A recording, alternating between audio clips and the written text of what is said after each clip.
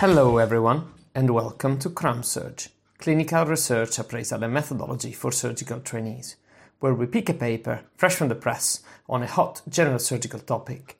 We review it for you, we present it for you, we critique its methodology for you, and provide top-of-the-field expert opinion and teaching on research appraisal and methodology.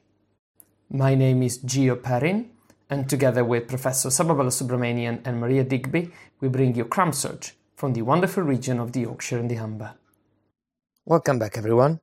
Today we'll have a look at a paper examining data from the European Hernia Society Open Abdomen Registry, particularly looking at the role of a visceral protective layer in the management of open abdomen.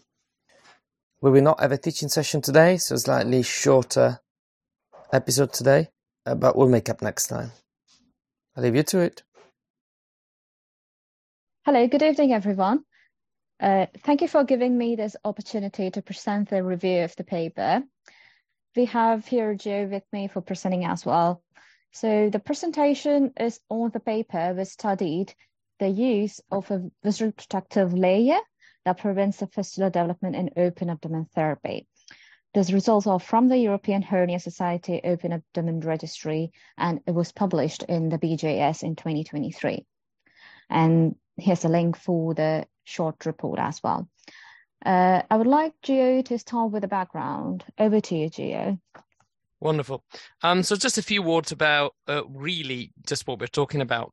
When we're talking about a visceral protection layer, we're talking about an additional layer of protection that gets placed in between the viscera, so the bowel, and whatever device or technique or dressing that is then used to aid in the management of an open abdomen case. So a case where, for whatever reason, it is not possible to provide full closure of the abdomen by juxtaposing the two fascial margins.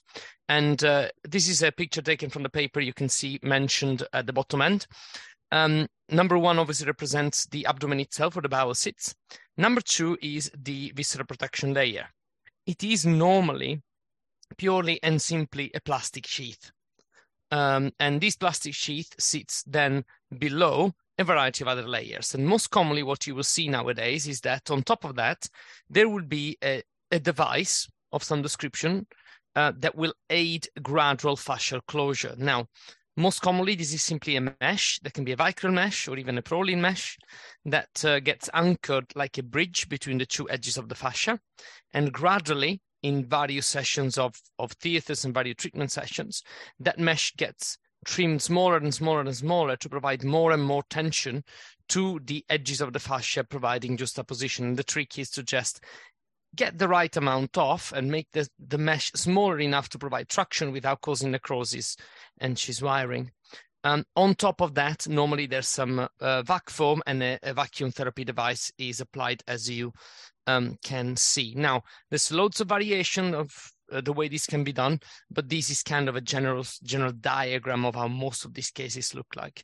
And the objective of this paper sits really in identifying the role of the visceral protection layer compared to just not using it and just putting a mesh and a vac on top of it. So I'll give the ball back to Arani for a PICO. Thanks, Gio. And so the study included the patients with the open abdomen from the EHS registry, which I mentioned earlier. And what were they looking at? What did they do to them? So they had intervention, which they used a visceral protective layer, and with whom they compared with patient population who did not receive the visceral protective layer. And this study looked at the outcome of reduction in the incidence of the intra-atmospheric fistula with the use of the visceral protective layer, in addition, and also with negative pressure wound therapy and dynamic closure therapy. And Gio would speak about methods. Over to you, Gio. Wonderful. So the authors describe in their own words this as a propensity score matched case control study with a one-to-one treatment to controls caliper with 0.2 allocations. Now, Arani, will you remind me what a case control study is and what the authors actually do in this case? Yeah, sure. So usually what a case control study is, it looks at the exposure with the outcome as a starting point, while this has already have the exposure, but we are looking at the outcome. So it basically means a cohort study. Yeah, I agree with you. I think this is more of a cohort study, and case control here is a little bit of a misnomer. And perhaps this is a cohort study with a propensity score matching technique. Obviously, the authors here, as you correctly mentioned, start by looking at the exposure, e.g., the open abdomen, and then follow patients up. They don't look at the outcome, which is enteroatmospheric fistula, and then match them with someone that didn't have it, and then look back at the exposure. So I think there is a misnomer here. In any case, patients are included, as Rani mentioned, are from the EHS Open Abdomen Registry. Now, this is a dedicated registry for open abdomen cases that was designed originally and opened in 2015 and carried on up to 4th of December 2022 for the purposes of this report. Obviously, recruitment is still ongoing. It includes only adult patients, and it does include patients from a variety of countries, not just the UK. The authors run their analysis basically via two main stems. One is propensity score matching, as we mentioned, and the other one is logistic regression analysis. So they run a logistic regression model to identify whether the visceral protective layer actually works in correcting for all the other variables that we will chat about. The outcomes they look at, as Rani mentioned, enteroatmospheric fistula development is the main one. Obviously, this is a cohort study, so primary outcome per se is not really primary. So there are other outcomes that they look at, enteroatmospheric fistula in presence of a failed fascial closure, and time to fistula development, as well as time to discharge, as well as deaths, a variety of other outcomes that we will have a glance at as we go along with the results. Reading through the method session, I did ask myself a few questions about the propensity score matching model. Now, the authors do mention a few things about the propensity score matching itself, and they say that the model is based on both clinical relevance and descriptive statistics variables. I'm not entirely sure how to interpret this. The authors actually do provide some sort of list of variables, and I will give you a brief overview of that. So they say, to be more accurate, malignant disease, arterial hypertension, renal disease, hemodialysis, pulmonary disease, evidence of risk factors for a complicated course, open abdomen therapy as initial surgical procedure, number of previous operation, duration of open abdomen therapy, and attainment of fascial closure. Now, obviously, as you probably heard, some of these variables are fairly categorical and easy to kind of pin down, like either you are on dialysis or not. Some of them are a little bit less well-defined, such as pulmonary disease. What does that mean? Asthma, COPD, how severe? And some of them are really poorly defined, such as risk factors for a complicated course. And I couldn't really work out in any of the appendixes what those variables were. So I was left a little bit unsatisfied by this. Anyway, we'll talk about it as we go along. So ball back to you, Rani, for some results. Beautiful. So this table is quite crowded. However, we're just going to focus on the important aspects of it. So to start with, they had 1,009 patients, but on comparing the unmatched population as well as the matched population, there's quite significant drop, a reduction of about 60% of the study population. Interestingly, making it more obvious, the propensity score matched population were completely excluded when they are considered the open abdomen therapy as the initial surgical procedure. So it also says the indication for the abdomen therapy, open abdomen, which are like peritonitis, burst abdomen, trauma, but among them, peritonitis was the commonest indication for inclusion in this registry. So looking at the interventions that they have given, offered both VAC and dynamic closure techniques with significant statistical difference, suggests that both the cohorts are completely different. The other aspects of, you can see that, as Joe mentioned earlier, the secondary outcomes of number of dressing change, duration of the open abdomen therapy, the duration of staying in the hospital, mortality rate, they didn't show much significant difference, like statistically significant difference. However, it did show some difference in the primary outcome, which we were looking at. There is a significant difference, statistical difference in the incidence of the intra-atmospheric fistula, where Gio is going to speak about more. Over to you, Gio. Fantastic. Overall, in the included patients, they recorded 71 intra-atmospheric fistulae, so about 7% overall. And as you can see, the split between the two groups, these are data from the matched cohorts, is quite different. It's 6.1 versus 16.3%. So roughly a threefold difference. Now, as Arani mentioned, we did feel reading through the paper that the two cohorts, despite propensity score matchings, were quite heterogeneous. The authors highlight how even in presence of a failure of fascial closure, the visceral protective layers still seem to provide a degree of protection against the development of an intra-atmospheric fistula. Now, again, this is a much smaller group of patients, so it is hard to say how significant that finding is. If I have to look at the overall methodology, I would say that probably the logistic regression model that they employed to then look at the role of VPL in correcting for all the other variables is probably even more solid than the result from the propensity score matching analysis. And they do demonstrate an odds ratio of 0.36 with a statistically significant result. As you can see, the range is all below 1 in favor of VPL in terms of prevention of intra-atmospheric fistula, with all the caveats that we just discussed. And Arani, do you want to go through this chart quickly? Sure.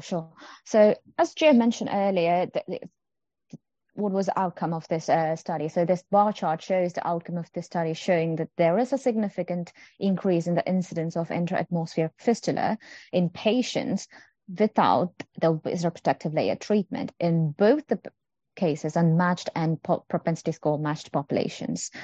So over to the next slide, we're going to see the limitations of the study. So I wouldn't say it as a self-reported limitation. However, they have stated that open abdomen therapy was based on a structured approach in 369 patients, and the rest were at the surgeon's individual discretion. Gio will explain this further about. Yeah, I mean, there's not an awful lot to explain, unfortunately, meaning that we couldn't really, the authors do not provide a definition of what structured or non-structured approach is. And having discussed with a few colleagues and interrogated a few experts, and also have been through a couple of guidelines, I couldn't really find a clear-cut definition of structured or unstructured approach.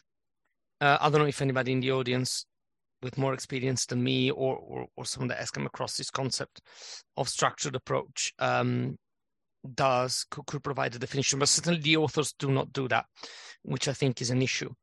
Obviously, as we discussed, we don't think this is a case control study. The propensity score matching is not very clear to me what variables were included and to what degree they were relevant or irrelevant. There's a 60% drop-off between unmatched and matched cohorts. And to me, that suggests that the propensity score matching is generated a significant degree of selection bias, which is corroborated by the fact that all open abdomen as initial surgical procedure were removed from the propensity score matching. Certainly the cohorts are heterogeneous, we mentioned that.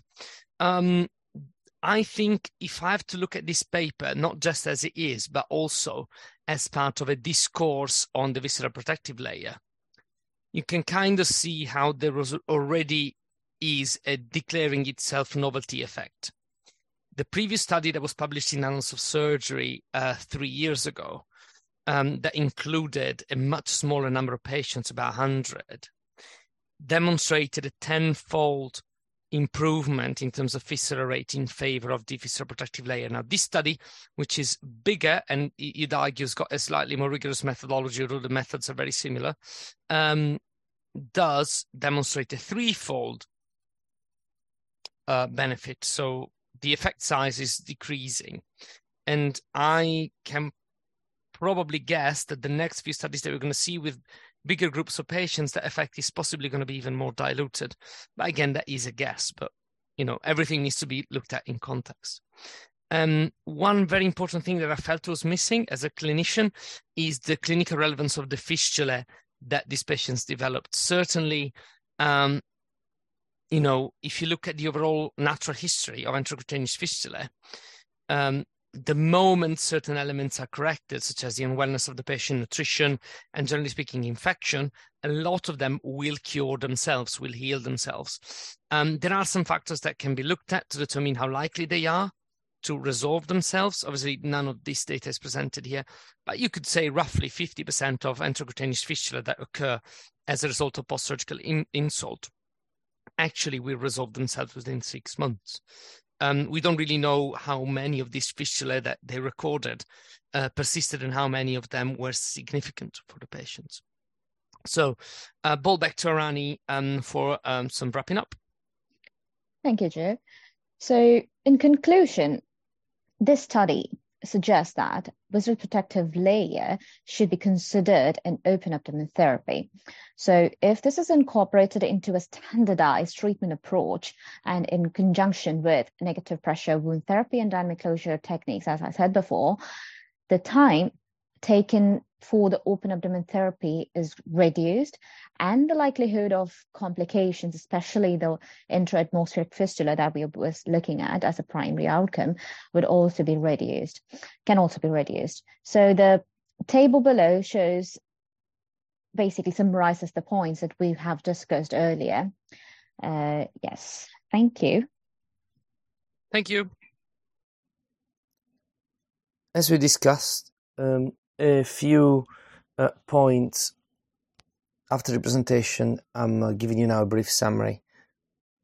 The main concern that we have regarding this paper really relates to the comparison between the two cohorts, visceral protective layer versus no visceral protective layer. And we highlighted some of the limitations associated with the propensity score matching methods, and particularly the fact that it does introduce the selection bias.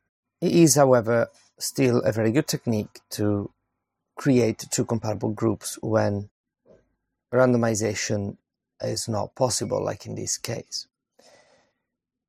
We feel that despite the use of propensity score matching, however, the heterogeneity between the two groups is quite significant.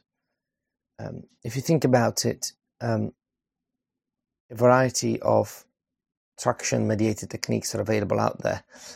Some of them don't necessarily require a visceral protective layer, but pretty much all the mesh-mediated traction techniques will normally require some form of visceral protective layer, maybe not necessarily a licensed one, but some protection will normally be applied. It is unclear where patients where a non-licensed visceral protective layer was used were actually placed in the registry, and therefore in which cohort they would ultimately be analyzed.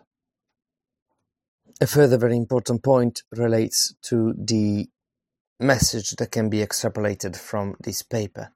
Now, the use of visceral protective layer appears to be quite intuitive as an intervention when adopting mesh-mediated, traction-mediated fascial closure. It would seem then rather counterintuitive not to use it in that context. Would the data in this paper make us change our practice? Not necessarily. We discussed the fact that ultimately the technique that you are going to use to try and achieve fascial closure in these patients and the choice of not achieving fascial closure, which is sometimes something that we do, and rather manage the patient as a controlled ventral hernia that can be repaired at a later stage, really relates to the patient condition and their physiology. Therefore, this data does not really affect our choice of using or not using a visceral protective layer. When we're using traction-mediated fascial closure, particularly with a mesh, we would use a VPL. When we choose to handle the patient with a different technique, such as putting a dissolvable mesh and using a vac on top, that would be a different story. And this plays again predominantly with the concept of heterogeneity between the two compared cohorts. Different thought process, different techniques are adopted for different patients depending on their baseline condition and the likelihood of achieving a fascial closure at the end. That's it for us. See you next time. Thank you everyone for tuning in and listening. Until next time, keep ramming your life with our surgical podcast.